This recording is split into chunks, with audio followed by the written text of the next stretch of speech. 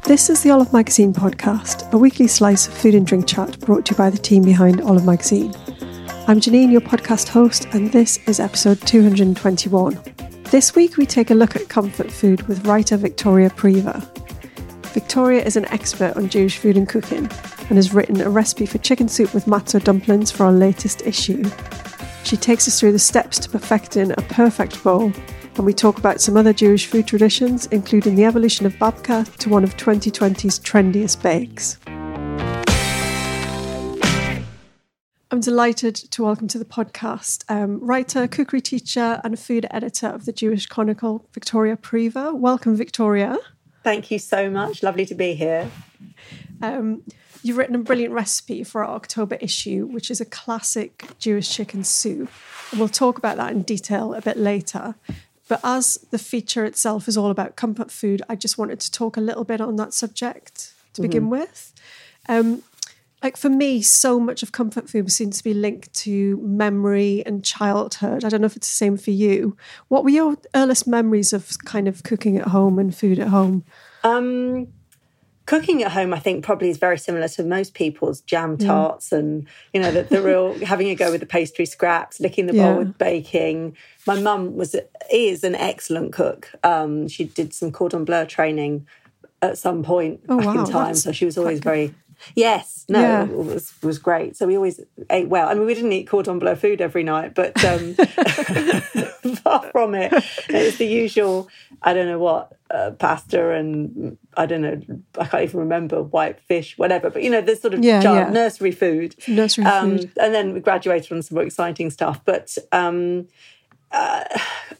early food memories of probably around...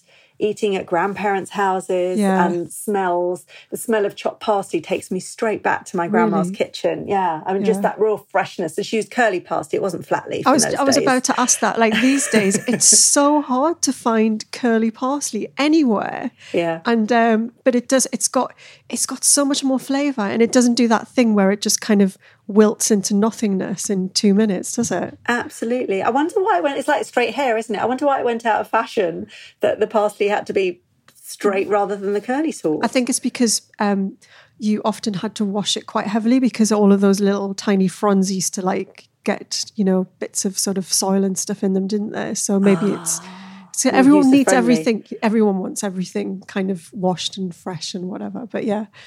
So the smell of parsley in the kitchen in your grandma. What would she put that on typically? Do you know what? I can remember it going into a vegetable soup. There was a very orange vegetable soup, which probably had everything just chucked in there.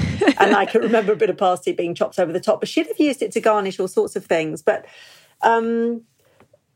you know, on a Friday night, maybe on top of the chicken soup, there would have been like a smattering of the parsley. Went in all sorts of things. I made something this week, actually, which took me back there. She used to make something she called mushroom mush. Very classy name. Attractively named. But it stayed with me, and it was literally sautéed up mushrooms. She chucked on some tomato puree, a bit of Worcester sauce. I don't know what else I added to it, and then parsley would sort of finish it off. And it was, you know, the flavours were lovely. It was delicious. We'd have it on toast. So I just made it for breakfast this week, and it took me straight back there. So the parsley sort of sat on top of that. But I mean, there were more exciting things that we ate. But as a child, sort of, you know, certain big memories that spring back are probably associated with smells and things, and some foods that we still eat. So the chicken soup, again, salt beef, I made that recently. Never made it before, just always bought it. And that for all the grandparents, well, my parents, I should say, my children's grandparents, all of them ate it with such relish because that took them all the way back to in time, really, to when they would have eaten that sort of food. We don't eat that so much anymore.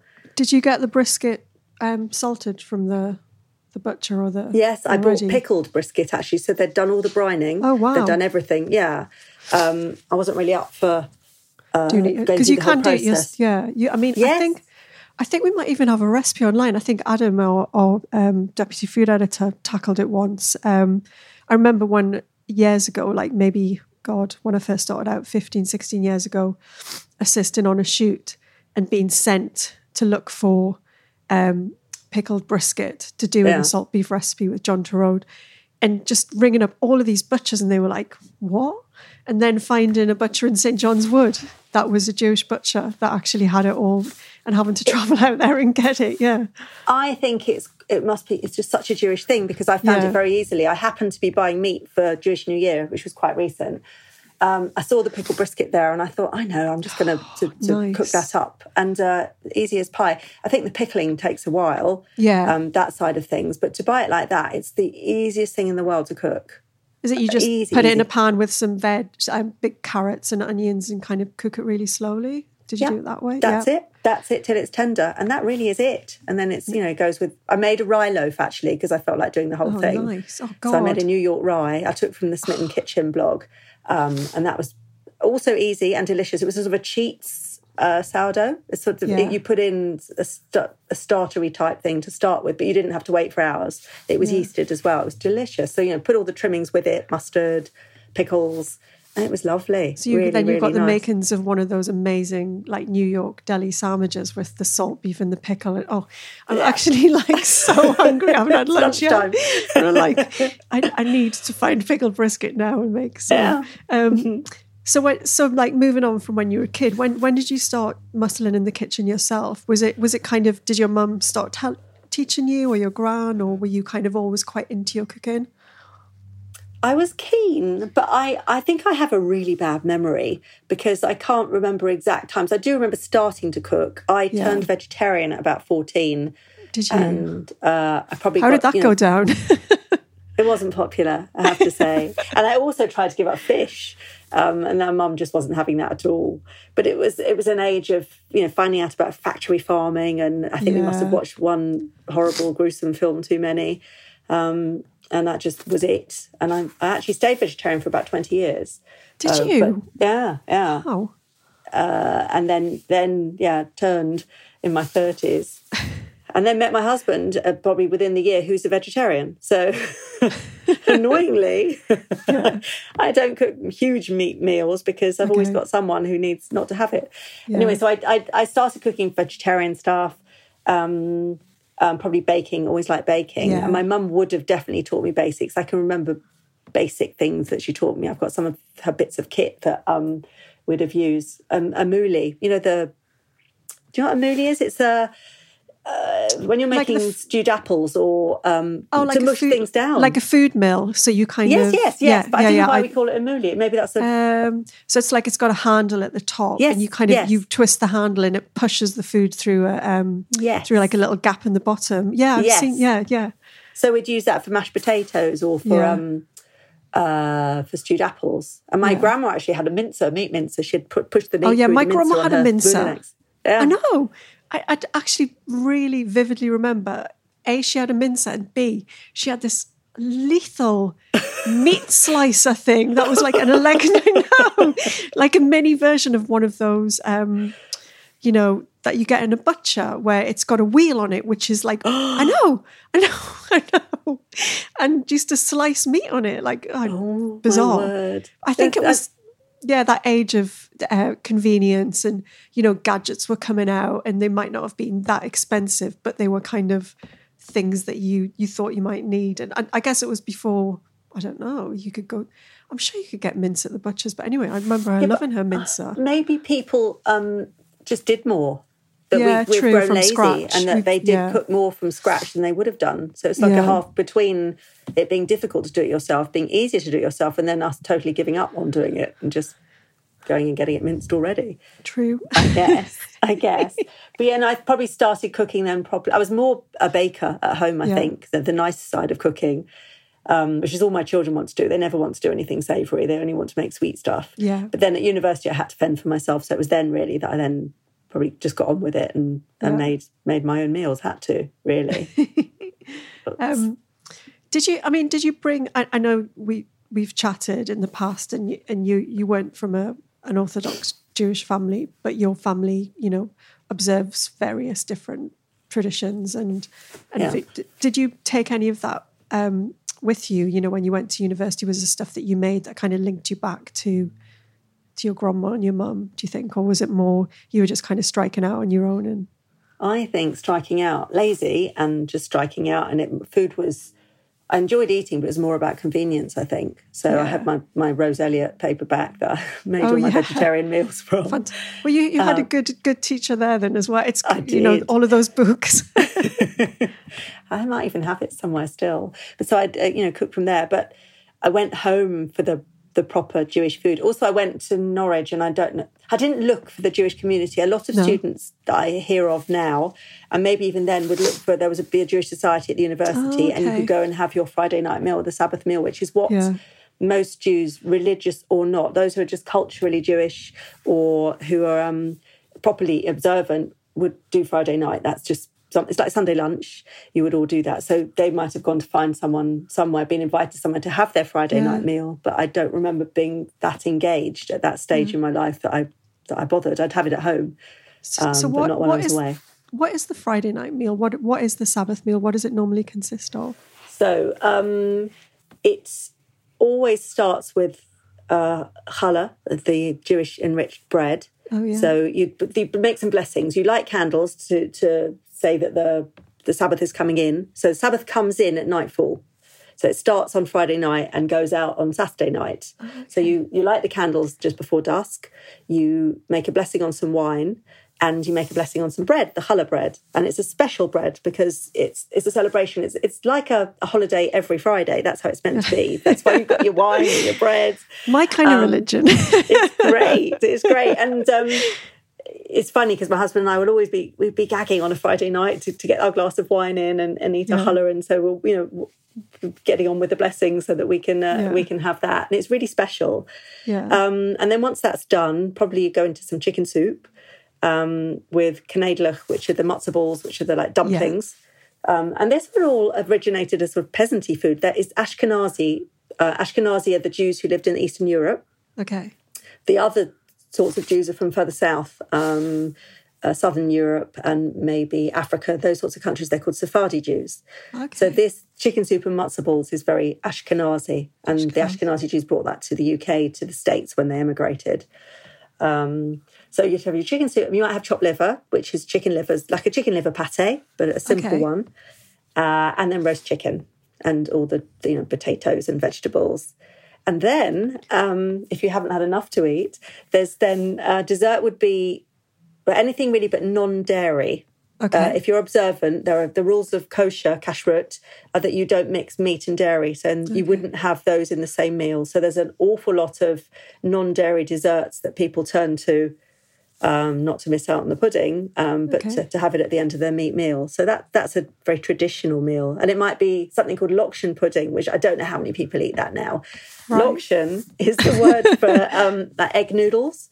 So also very stodgy, but they're baked in a sweet, not like a rice pudding because it's not milky, but that sort of thing, like a baked, noodly, eggy custard dessert. Oh yeah, because eggs are fine, I guess. They are. Yeah, so not vegan, but non-dairy. So non-dairy recipes are very useful for finding desserts. They're called parev, where they're not milky and they're not meaty. They're somewhere in between. Okay, somewhere in between is good. Somewhere in between is a good compromise, I think. It is. It is. What? And then what? So you've had your Sabbath meal on the Friday, and then what does that mean on the Saturday? That you're a little bit more frugal with what you eat, or if you were? Well, probably not. So it all depends. Again, there's levels of observance. The very religious, or those who keep Shabbat, don't drive, don't cook, don't do anything with machinery, don't turn lighting. There's all sorts of things that you're not meant to do. You go to synagogue, you come back. And so they would have a cold lunch because they can't cook, or they might have a warming plate and they would warm up something slowly on that. There's something called cholent, which is Cholent. It's, again, Eastern European, but there are Sephardi versions of it. But it's baked overnight in the oven. It's like a big stew with pot barley in it, and eggs are sometimes sort of buried in there somewhere. And that's cooked back in the day in Eastern Europe, previous century or 2 centuries ago. People would take their pot of meat and vegetables and barley, whatever, and put it in the baker's oven as they were turning it off. And so the heat from the oven would cook the stew, so it'd be ready then to pick up the next day. Yeah. So you might then have that as your lunch because it would still be warm. But still it would be warm, it wouldn't involve any cooking. You've just bent the rules slightly, haven't you? Yes, and beans. So it's quite a hearty rib sticking dish, which a lot of the Ashkenazi food is because it was cold and in that part of the world then. Yeah. So you might have something simpler, but actually the cholent doesn't sound very simple. It's quite heavy. But, so no, you would eat again, and then you might have something else at tea time, a cake or something with your tea. There's a lot of eating that goes on. I like this. It sounds like going to my this sounds like going to my grandma's house where you go Sunday lunch and everyone would be like, oh God, I can't eat anymore. And then about an hour later, she'd be putting the tea things out and bringing out sandwiches and cakes and, everyone just went again. It was like, I think, grandmas love feeding. It's funny, isn't it, how, along with Jewish chicken soup, how a lot of Jewish foods have kind of made their way into popular culture. And when we were chatting about setting up this interview, you mentioned, I think last night on Great British Bake Off, we saw the babka, which, a few years ago, I'd never seen a babka. Now I can't turn a corner for hitting a babka. It's really, it's become super trendy. But I guess the original, the bagel, which is like everywhere now, isn't it? Yes. Well, both of those, again, originated in Eastern Europe. The bagel was said to be something they gave, it's a circle of life in the same way certain breads, like the challah is baked in a circle at the New Year. There's this tradition. It was given to new mums or something, or I can't remember the exact history. I didn't know. And they used to sell them on sticks, great long sticks with loads and loads of these bagels on. They walk around. Yes, I remember going to see Fiddler on the Roof recently in London, and there was someone selling bagels. I mean, not properly, but in the show with the bagels on a stick. But both those breads they're dairy free, so they can be eaten with anything. Traditionally, although the new babka has butter in it. I was going to say, I thought the babka was enriched. The recipes it is now very much so. But it was invented then. It was used. You use the rest of your challah dough to bake this the babka in the normal way. So you had something for your breakfast on the Saturday without having to bake anything. But so that apparently, because I did my research, we've just written something in the JC about babka because there's been a little bit of like jaw dropping over those bagels and that babka. What's the feeling out there? What people kind of horror? Yeah, okay. But the bagels were dreadful. I mean, I felt sorry for them because it was a task and a half. Plus, they were rainbow, which is just God, the rainbow. No, I mean, I've had a long chat with Ed Kimber, who's our baking expert. We were talking about those when they came out in New York, and we were like, why would you even want to eat? It just looks inedible. It looks like Play-Doh, like your daughter would play with, you know what I mean? Well, yeah, as I was going to say, my daughter, my son, they love a rainbow bagel, the biggest treat. Do they? I feel like a bad mother even giving them to them. But they absolutely, we go into the Jewish deli and they want a rainbow bagel. So there are Jewish delis out there making them. Of course, yes. I thought it was I thought it had just been like hyped up by those trendy New York bakeries and, really... No. So they started baking them here maybe, I don't know, a few years ago. And they're very popular. And so a lot of the bakeries do them now. I think they sell them in Selfridges because they've taken, or one of the big, or maybe Harrods, they've taken them from one of the local Jewish delis. But yes, it's not, it was a New York thing, but it's more here now. And the babka sort of took off in about 2010. Israeli baker started doing babkas and it just blew up from there. Yeah. So until then, it was not widely loved, not at all, but they added the butter, turned it into something a bit nicer. Yeah, and the butter-free version, the Paris version. And does it does it always have chocolate in it, or is it different fillings? No, there's a famous Seinfeld episode from that era, and Elaine and Jerry are discussing whether it should be chocolate or cinnamon, having a big row about which is the best. So traditionally, cinnamon was, I think, the thing. I think I would prefer cinnamon. Yes, I think so. And then the chocolate. But then now they do all sorts of fillings. Yeah. So there are all sorts of versions going on. I've done quite a few lately because people started selling babka kits. Oh, really? Yeah. Someone sent me one just the other day. It's not very good, I can't remember. But I was sent the dough ready to go and all the bits and pieces to assemble it. So it was easy as pie, easy as babka, and just had to do the rolling, spreading, folding, plaiting, all of that stuff. And it was delicious. That's awful. I can't remember who sent it to me. But anyway, I was sent one of those. And another one from the Good Egg where I had to do a bit more construction, actually make my dough. But they've been fabulous. Okay. I'm learning so much. This is great.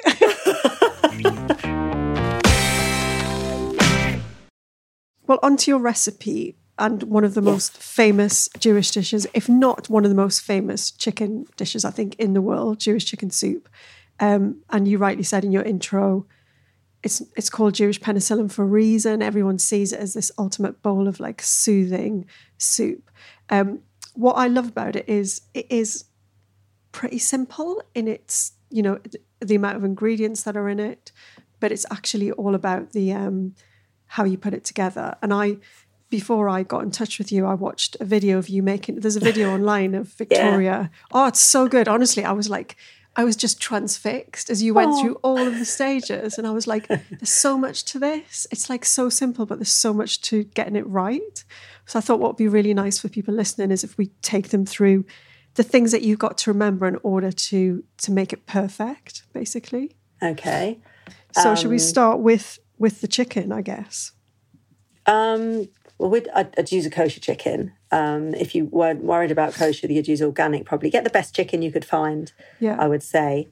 Kosher chickens have been brined, so they're a bit more salty to start with. And I guess that means the meat is a little bit, I'll hold up a little bit more, I think, won't it, if it's been brined? Yeah, just a little bit. And but also I found there tends to be, so when you get them, once you start boiling it, because you'll bring it up to the boil, you get quite a lot of scum off the top. Yes, right. Which organic chickens don't tend to do as much. It's a bit worrying, but it's, you just take that off. So you want a really good chicken. You want decent vegetables, carrots, celery, some peppercorns, onion, maybe a parsnip. That adds a nice flavour to it. So different people will put different vegetables in, yes. Yeah. And you use extra, I think you use extra bones, don't you? Because the first bit of it is we're going to cook the chicken, but we're going to make the stock, right? So you put the whole chicken into the pan, but you use your extra bones that you might have kept from other chickens. Absolutely. And you can keep roasted bones, you can keep carcass, from a previous go, whatever. But I tend to chuck some in the freezer and then add them in, because all the extra bones you can get in and cartilage, whatever, will add to the flavour, because you want to get as much flavour out of that meat or out of those bones as you can. Now, in the past, people would have used boiler chickens, so I don't think they were as worried about the chicken flesh at the end of it all. But I prefer to cook it just for an hour initially and take my meat out, because then I've got some flavour out of the meat, but the meat's not going to be toughened or destroyed by the cooking process. But I'm going to continue to get flavour out of those bones. Yeah. So, and it is essentially a chicken stock to start with. So you'll bring it up to the boil. You'll take off any of the scum that comes off, and then you'll just let it sit at a very low simmer, or even lower. Like a stock almost, where it's just got a bubble coming to the surface every so often. Yeah. For as long as you've got, really. I mean, I've said in the recipe an hour, and then you take your chicken out, strip the meat off the bones. So you've got that then to return or to use for something else, because it's also quite a frugal dish. So you can have some of the chicken back in there, but you can also then use your chicken for other things. Yes. Yeah. And I like the fact that with your onion, you leave the skins on. So you get the colour, which is fantastic, isn't it? Because I think if anyone's ever done for Easter onion skin eggs, where you crack the eggs and then you put them in a thing. This is to show my age now. This what was fun when we were younger. Doing these things. Simple life. But the point is, it's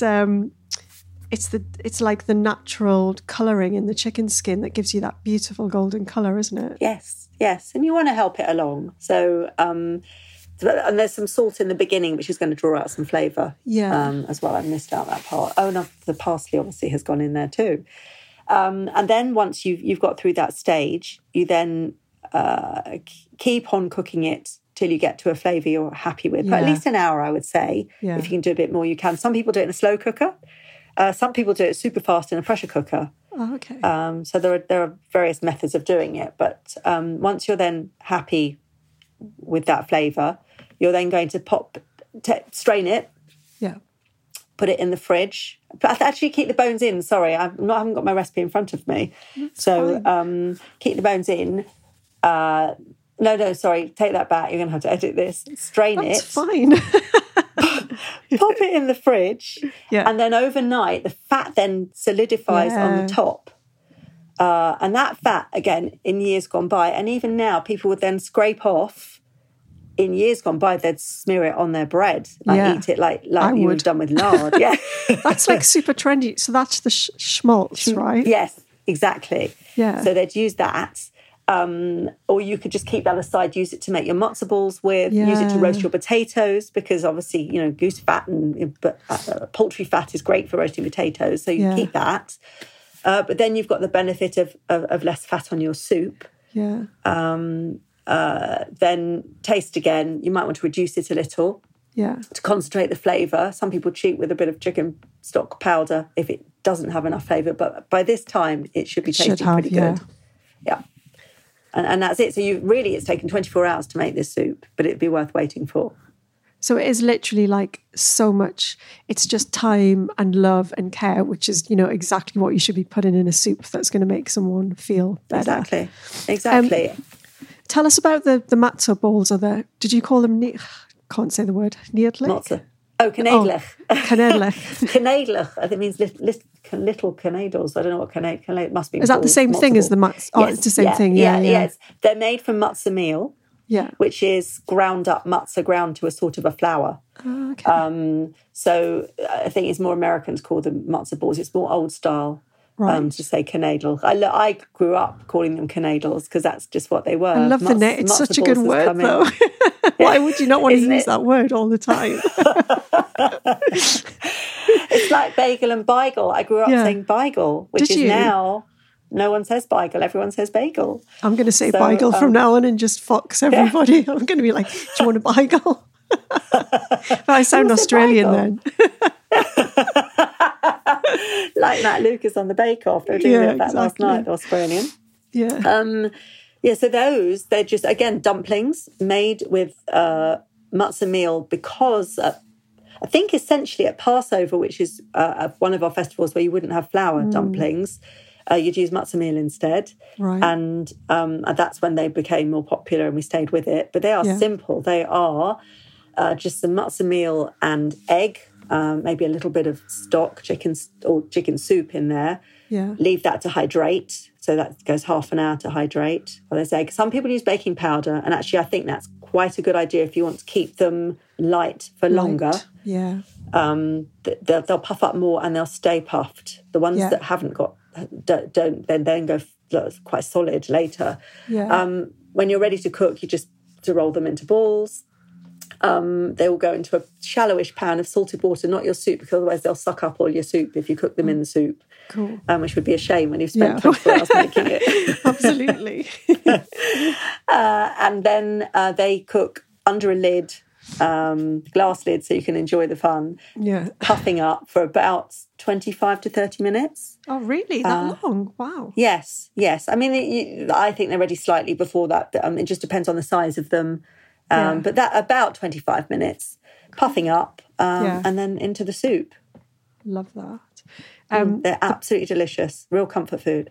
The picture, they obviously we shot the recipe for the magazine, and the image is beautiful, and the soup itself is like absolutely crystal clear and golden. And you've got these big puffy dumplings in. It just looks fantastic. It is gorgeous.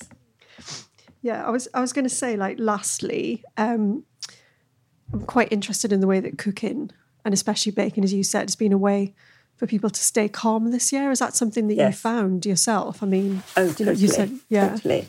I have to confess to mostly buying my challah, which is the Friday night bread, because I was always too busy to do it. But during lockdown, there were no excuses. Really? And also, I couldn't go to the bakery and buy it. So I started making my challah every week. And I found that very mindful. Yeah. I also did some Facebook classes. So I did something for my children's school where we did a Facebook Live, and I taught them how to make their challah, which was really lovely. So there was that. I succumbed to sourdough. I did some sourdough baking. You fell into that big endless hole of sourdough. I still haven't done it yet. I did kombucha. I didn't do sourdough. Oh, yeah. No, you did well. I did the sourdough. I baked with Kitty. We did a few other baking classes. We did scones for VE Day on Facebook as well. Oh, did you? Yeah, I found it takes you away from everything, really, baking. It's just a lovely way to spend your time. Yeah, and also because baking it tends to be prescriptive, as in you're following a method, aren't you? With baking, you're not just winging it. A lot of my cooking is winging it. But baking, I am following a recipe, and there's something about that kind of calms your mind because you're doing it step by step too. Yeah, I think so. And to do that once a week was lovely. And you have to be patient to wait for all the processes to take place. Yeah, you can't just be, it's not fast food. And also having having kids to help you with as well is quite kind of nice because then you're doing things together. Yes, yeah, because my daughter's just done a 14-day isolation because a teacher at school had tested positive, unfortunately. So much as I loved having her at home, it was after lockdown, it was just another extension. Anyway, she baked a challah with me last week, which was quite nice. We had a little one and a big one together. So she plaited hers, I plaited mine, and that was really special. So it is a lovely thing to do together. Have you got a challah recipe anywhere that we can have a look at? I have actually. I've just given one to Good Food. So there's one on the Good Food website. Amazing. That is our sister magazine, Good Food. Go and check it out. bbcgoodfood.com. Brilliant. Yeah. And otherwise, we've got lots on the JC's website. And there's a video. There's another video. Oh, yeah. I recommend the videos. My making challah with a lady called Tammy Isaacs, who has a bakery called Karma Bread in Hampstead. And her challah is fabulous. Right. So we go through a step-by-step on how to make your challah bread. Amazing. I'm going to go and check that out. Well, thank you so much for coming to chat to us today. If people want to find you on your Instagram's great, by the way. I love it. I'm following you. And it's at Victoria Prever, which is Prever. That's right. Is that right? Yeah. So if anyone wants to go and check it out, they can see all different recipes and ideas there as well. But thanks again for coming to chat to us, Victoria, today. It's been really, really cool. Thank you. It's been my pleasure. So that was the Olive Magazine podcast. If you want to explore more of our back catalogue of over 200 episodes, you'll find us on all the main platforms and on our website, olivemagazine.com, where you'll also find tons of useful recipes and great cooking advice. Why not try a subscription to Olive Magazine and get the very best recipes delivered to help inspire your cooking? To take advantage of our current offer of 3 issues for only £5, go to buysubscriptions.com/olpod720. That's OLPOD 720. Terms and conditions apply. Stay safe and we'll see you next week when we'll have a brand new episode to listen to.